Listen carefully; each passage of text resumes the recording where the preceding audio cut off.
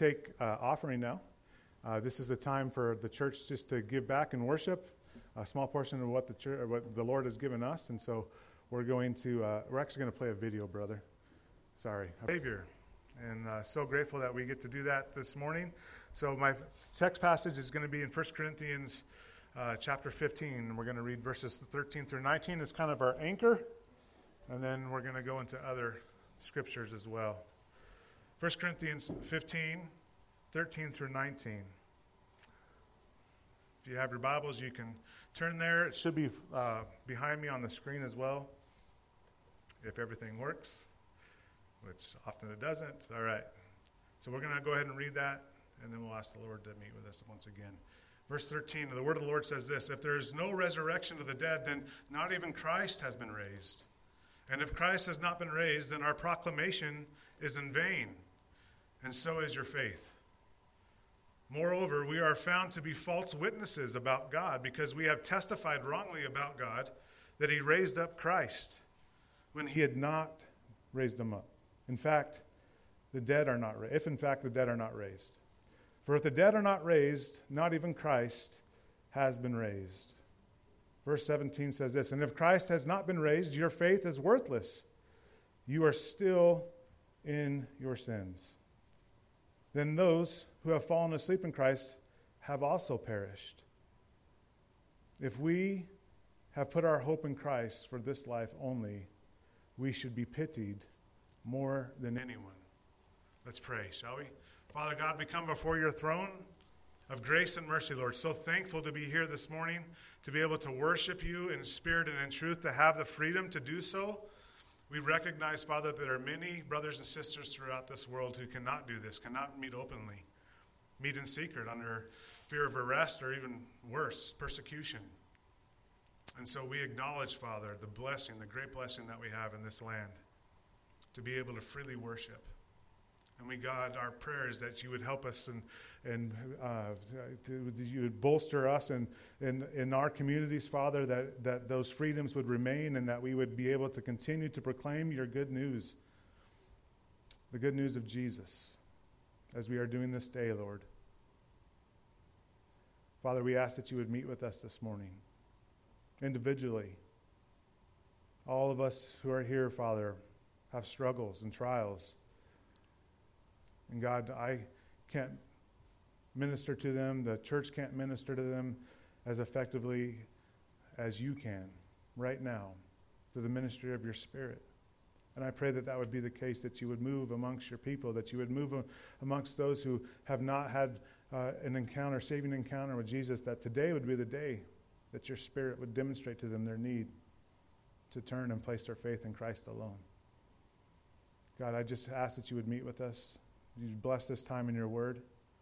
And Father, most of all, that Jesus Christ would have preeminence in all things. I ask it in his name. Amen. All right, so this passage of Scripture, it's kind of a downer kind of passage, right? We open up, it's Easter, we're supposed to be happy, but here the Apostle Paul's writing, and he's demonstrating and telling his readers that, look, if Christ has not risen from the grave, we are all to be pitied. Right? We should be doing something else today. And that's the case. That's the importance of what today is as Christians, as Christ followers. Some 2,000 years after the historical event occurred, we believe that Jesus rose from the grave 3 days later after he was on the cross. And that him rising from the grave demonstrates his power over death, that consequence that we find all the way back in the beginning, Genesis chapter 1 and 2, where God said, if you partake of this fruit, you shall surely die. The consequence of sin, we know in chapter 3 that indeed is what has happened. And we know we don't have to look very far outside the walls of this church to see what the consequences of sin and brokenness have brought to this world. And that is where we find ourselves. In the midst of sin and brokenness and hurt and disease and death. And that's some bad news. Until we see, as we continue to read in Scripture, that God has some good news.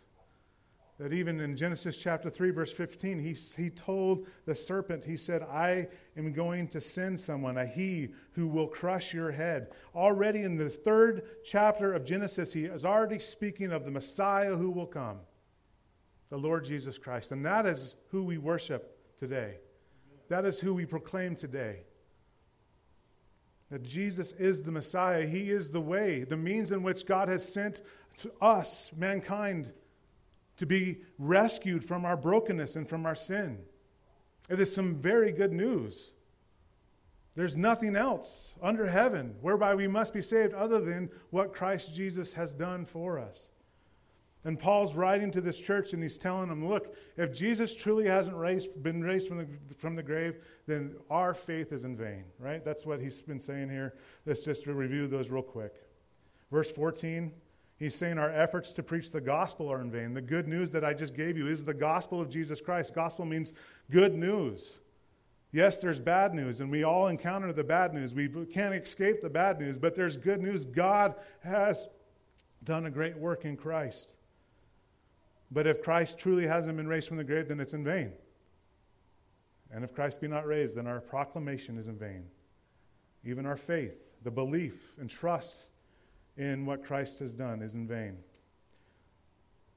What else? We're false teachers, those who proclaim this good news, the gospel. Moreover, we are found to be false witnesses about God, because we have testified wrongly about God that he raised up Christ, whom he did not raise up, if in fact the dead are not raised. So, the importance of the resurrection is what I'm getting at.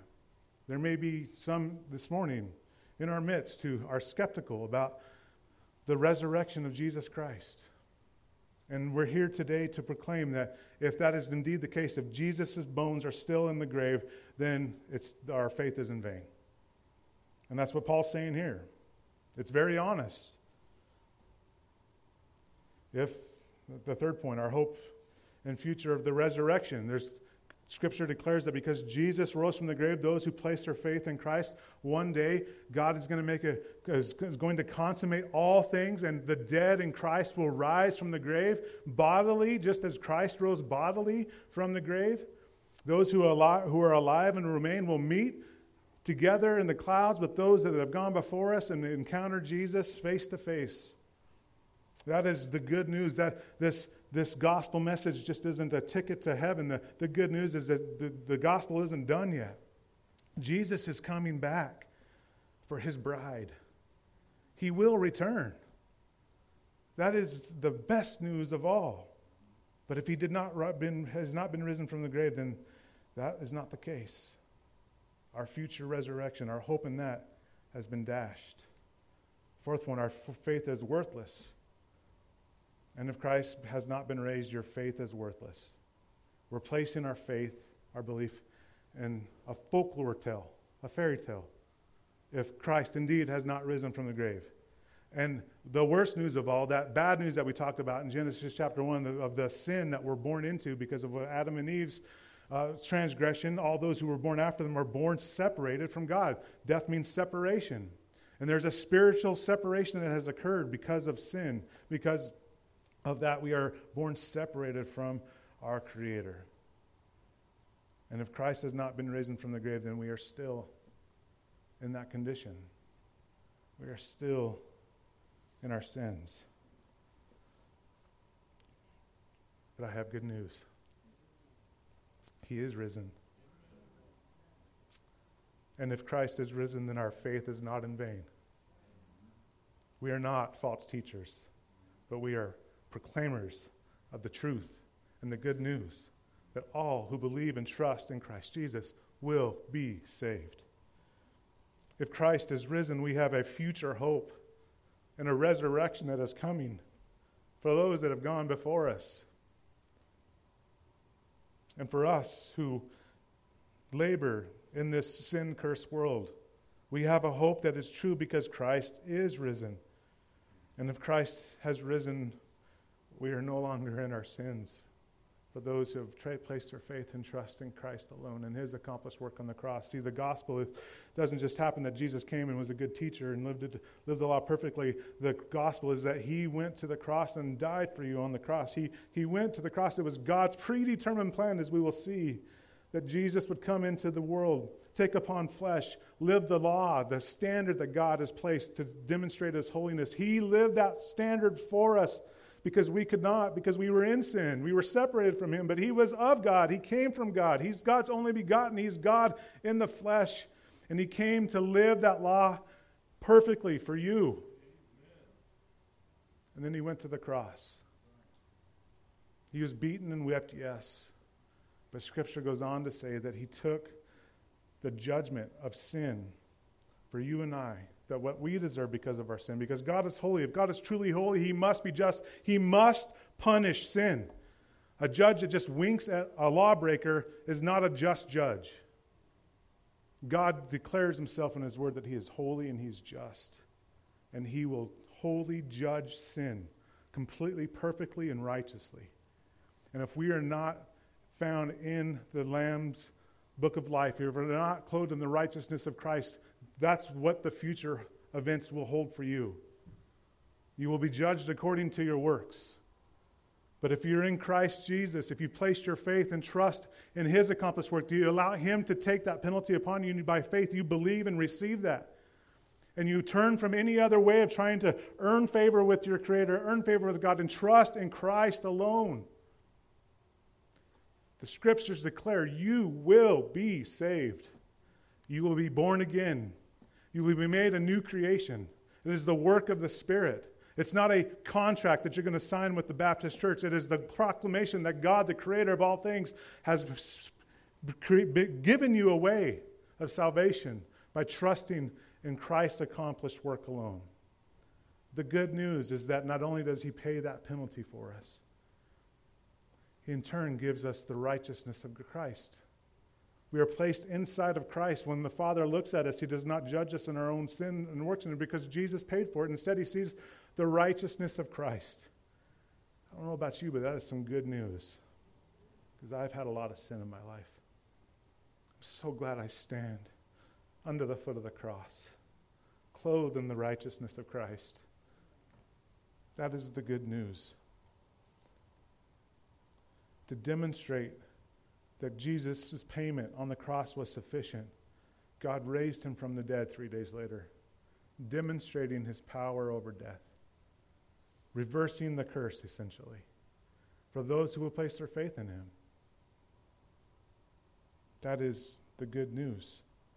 That is why we meet here today and celebrate not only that Jesus paid our penalty on the cross, but that he rose from the grave. And that's why Paul can say in Corinthians, "O death, where is your sting? O grave, where is your victory?"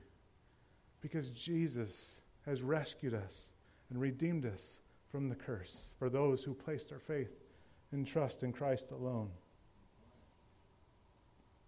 And I stand here before you this morning to declare the good news to you. That's why we're here. That's what Easter is all about for the Christian.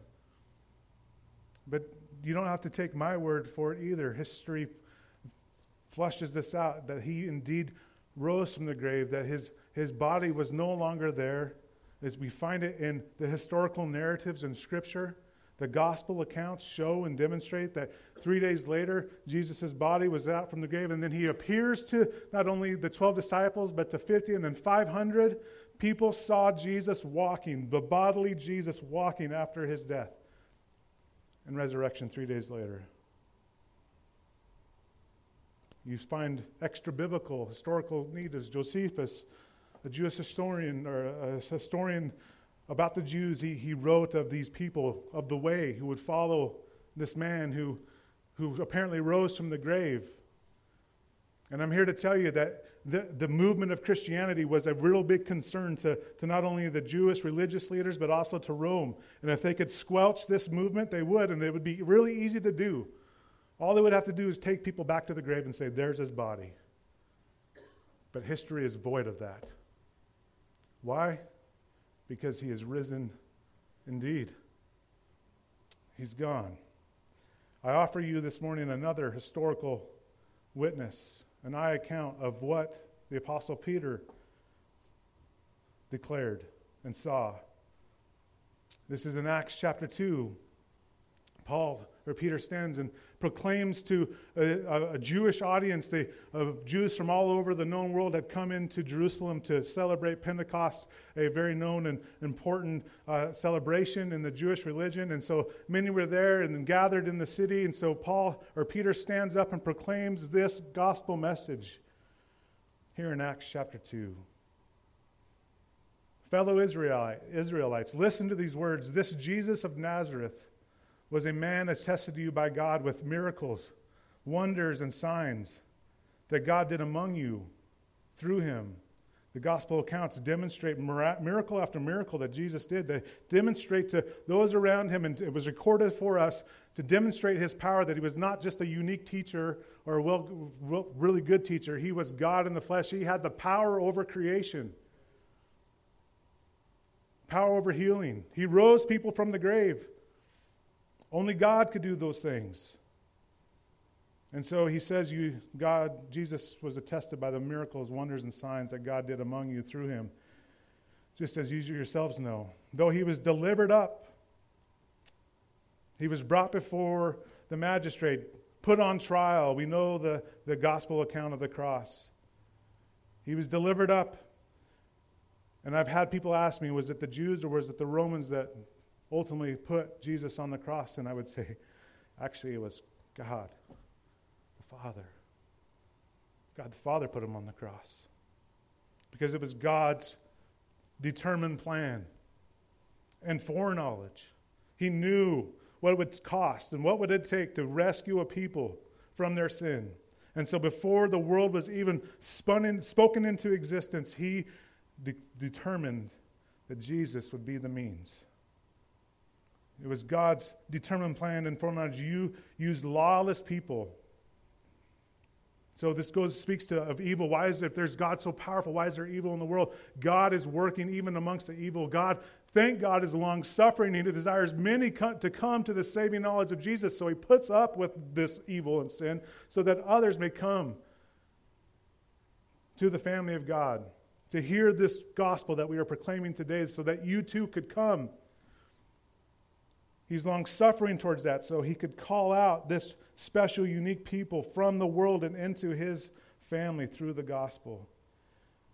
But it was God's determined plan to use lawless people to nail him to a cross and to kill him. God raised him up 3 days later. And what does Peter say, proclaim to them? In that resurrection, he ended the pains of death. Oh, death, where is your sting? O grave, where is your victory? Because it was not possible for him to be held by death. For David says to him, this is King David way back in the Old Testament, I saw the Lord ever before me because he is at my right hand. I will not be shaken. Therefore my heart is glad and my tongue rejoices. Moreover, my flesh will rest in hope. If you know King David's story, he had a lot to be discouraged about.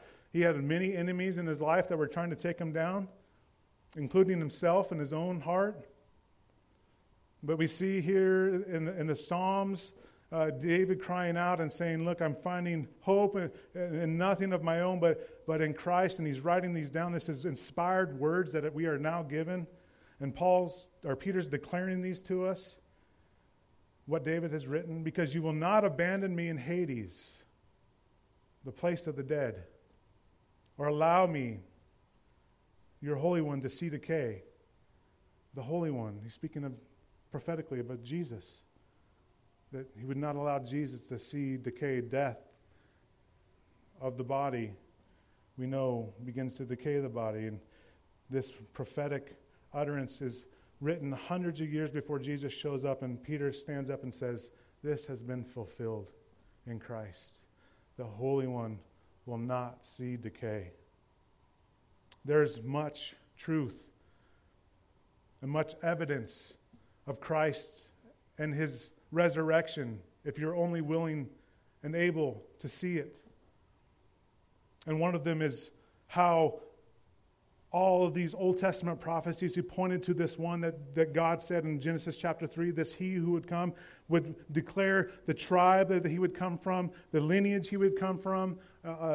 So many prophecies that Jesus alone fulfilled. Utterly amazing. There's without question that just mere chance one person could fulfill all those prophecies because it was God's predetermined plan. And it is evidence for us today, as well as these eyewitnesses that have been recorded for us. He goes on, you have revealed the past to life to me. You will fill me with gladness in your presence. Brothers and sisters, Peter goes on to say, I can confidently speak to you about the patriarch David. He is both dead and buried, and his tomb is with us today. David's bones remain in the grave, is what he's saying. Since he was a prophet, he knew that God had sworn an oath to him to seat one of his descendants on his throne. One of those prophecies was that God promised David that his throne would endure forever, and the Gospels chronicleize Jesus' lineage, that indeed Jesus comes from the lineage of King David. Both Matthew and Luke speak to that. And Peter's declaring this as evidence. He knew that God sworn an oath to them to seat one of his descendants on his throne. Seeing what was to come, he spoke concerning the resurrection of the Messiah. David was speaking of this Messiah who would be raised, would not allow the Holy One to see decay. He was not abandoned in Hades, and his flesh did not experience decay. And he declares, as do I this morning, God has raised this Jesus. We are all witnesses of this. That is Peter's testimony of the risen Savior, recorded and preserved for us today. Verse 33, therefore, since he has been exalted to the right hand of God and has received from the Father the promised Holy Spirit, he has poured out with you both sea and, oh man, I messed that one up. Therefore, since he has been exalted to the right hand of God and has received from the Father the promised Holy Spirit, he has poured out what you both see and hear. So there was just before this a massive demonstration, a pouring out of the Holy Spirit upon the church, upon the apostles. And it was the people in the crowd were standing around, what is going on? Are these guys drunk? What is happening? And so Peter's telling them, this is the work of the Spirit. And so I stand up here to you today, not trying to convince you to be saved, because I can't save you. It is only through the power of the Holy Spirit that this truth that I'm speaking today will be made evident in your own heart. It is through the miraculous working of the Spirit that this can be made, because it can be yours. And it typically follows out that as you hear this proclamation that Jesus died for your sin, the Spirit convicts you of your need for Him. Your need to turn from religion and any other things and trust in Christ's accomplished work alone. He is the way, the truth, and the life. No man, He says it Himself, no man comes to the Father except by me. And it's the Spirit who will work and testify to the truth of that, so that you too can turn from those things and receive Jesus and believe, and indeed have eternal life by doing so, as the Spirit makes you born from above.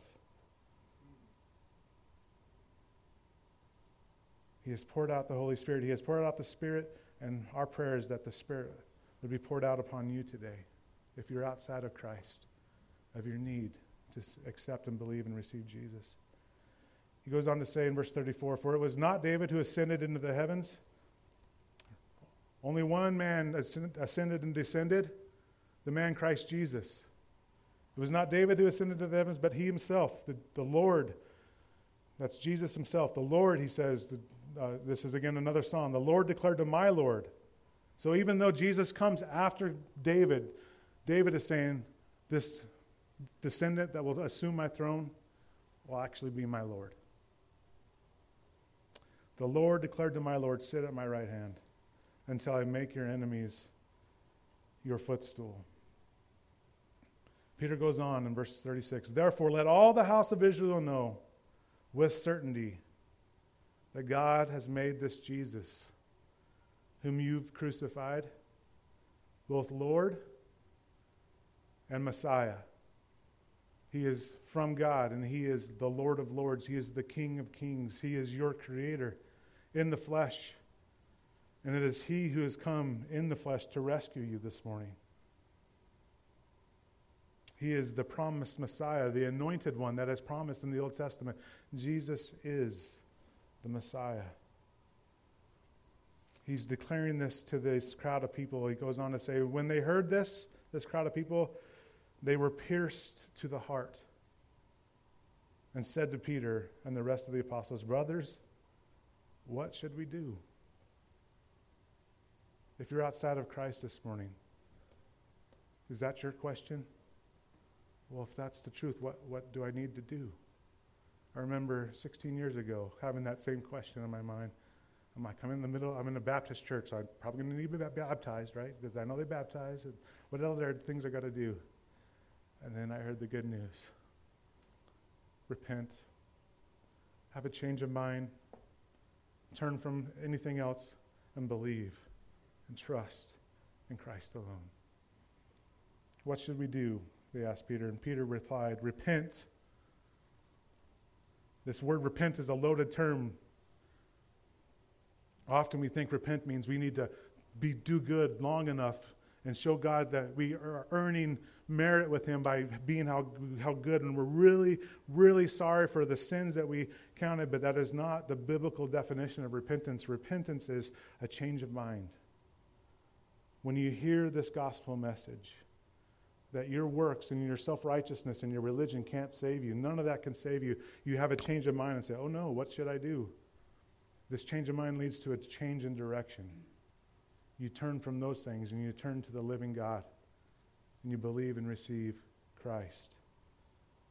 And to the Jewish mind, to be baptized, we have a new baptismal over here. It's almost done. And we've done some renovations in this church building, but the one I'm most excited about is that baptismal.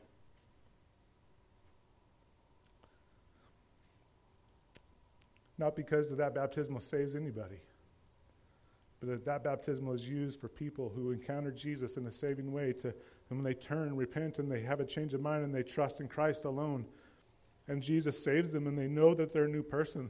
They sense that they understand that Jesus saved them, that plucked them from the judgment that is to come. And they want to express their gratitude, and the scriptures declare, what are we to do after we are saved? Be baptized. To demonstrate to the world the death as you go down into the waters of baptism. You identify yourself in the death of Jesus Christ. As you come up out of the waters of baptism, you are transformed into newness of life, eternal life, because of what Christ has done. And going into the waters of baptism demonstrates that as what has happened in your heart to those outside in this world. And so Peter's response here is to a bunch of Israelite Jewish people who have identified not through baptism but through circumcision. And he's calling them to have a change of mind, saying, repent. Have a change of mind about that. Circumcision will not save you. Keeping the Mosaic law will not save you. What will save you is trusting in Christ.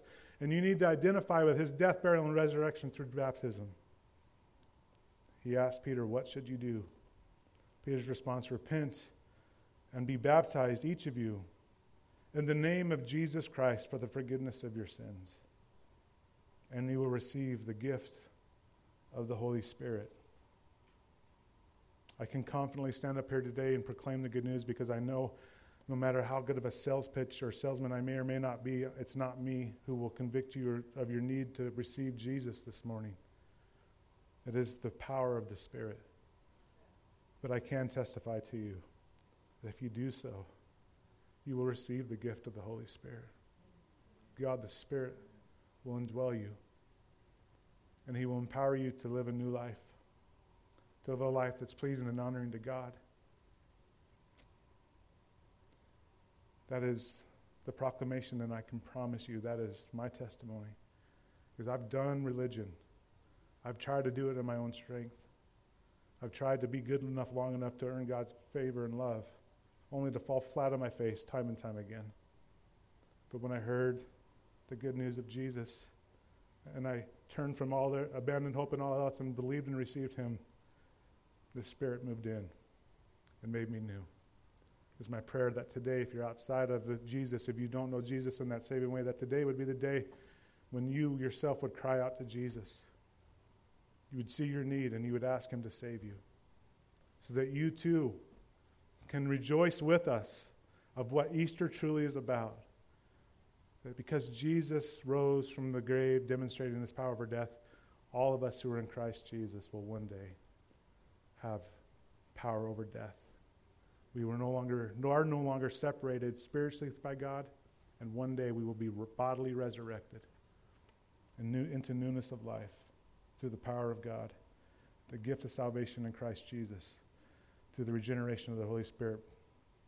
Peter goes on, for the promise is for you and for your children, and for all who are far off, as many as the Lord our God will call. Is God calling you this morning? It is not just for the Israelites.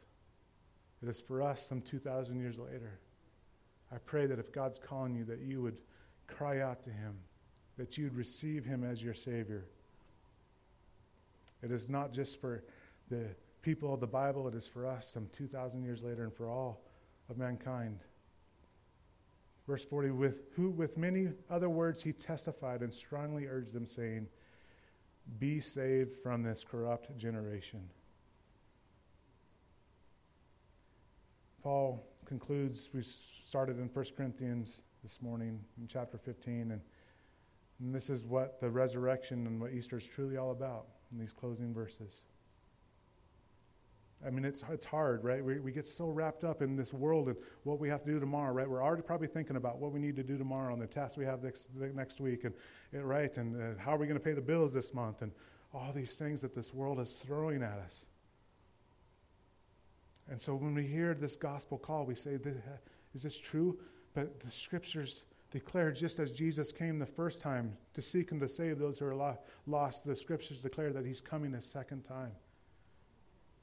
The promise of the resurrection is for us.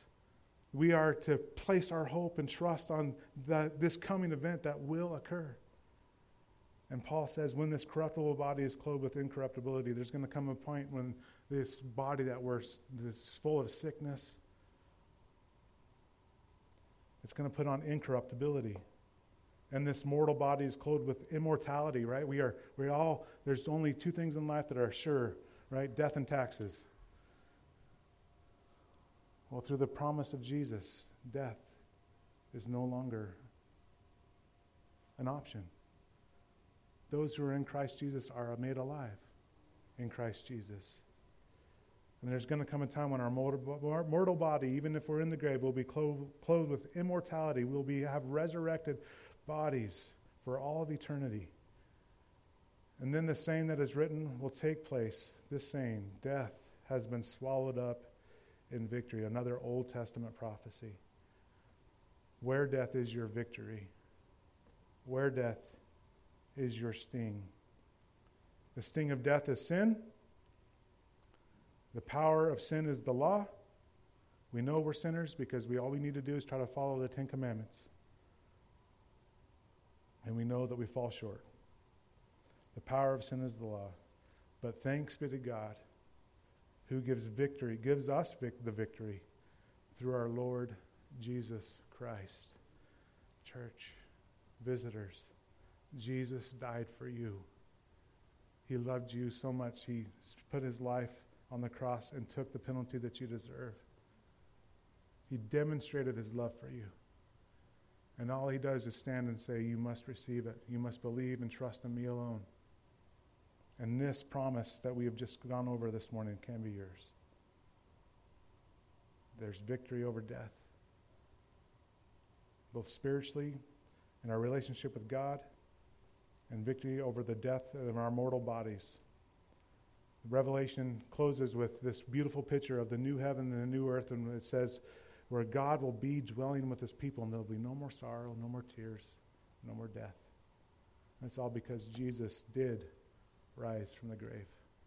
Let's pray. Father God, we thank you for this opportunity, Lord, to celebrate the best news of all. So thankful, God. I just can't get over what you've done. Thank you for sending Jesus to die in my place. Thank you for the promise and knowing that as I believe and trust in him, that I too await the resurrection. I too await the body that is immortal because of what Christ has done. And I pray, Father, there are many in this church building that also are raising up praise and adoration to you this morning because they too agree and are thankful for what you've done. And I also pray for those who are outside of the saving grace of Jesus, that your Spirit would convict them of their need, that they would cry out to Jesus, and that you would miraculously save them for your glory. We ask it in Christ's precious name. Amen. This is just a song of invitation now. I'm going to be down here at the front, and I'd love to be able to show you from Scripture how the realities of eternal life that's found in Jesus can be yours personally. We can step into the other room even after services. If you want to talk about that, if you have questions, I'm here to answer those and to open you up from the Word of God to answer any of those questions that you might have. This is a time for us to give worship back to God for what he's done through us in Jesus Christ as we sing.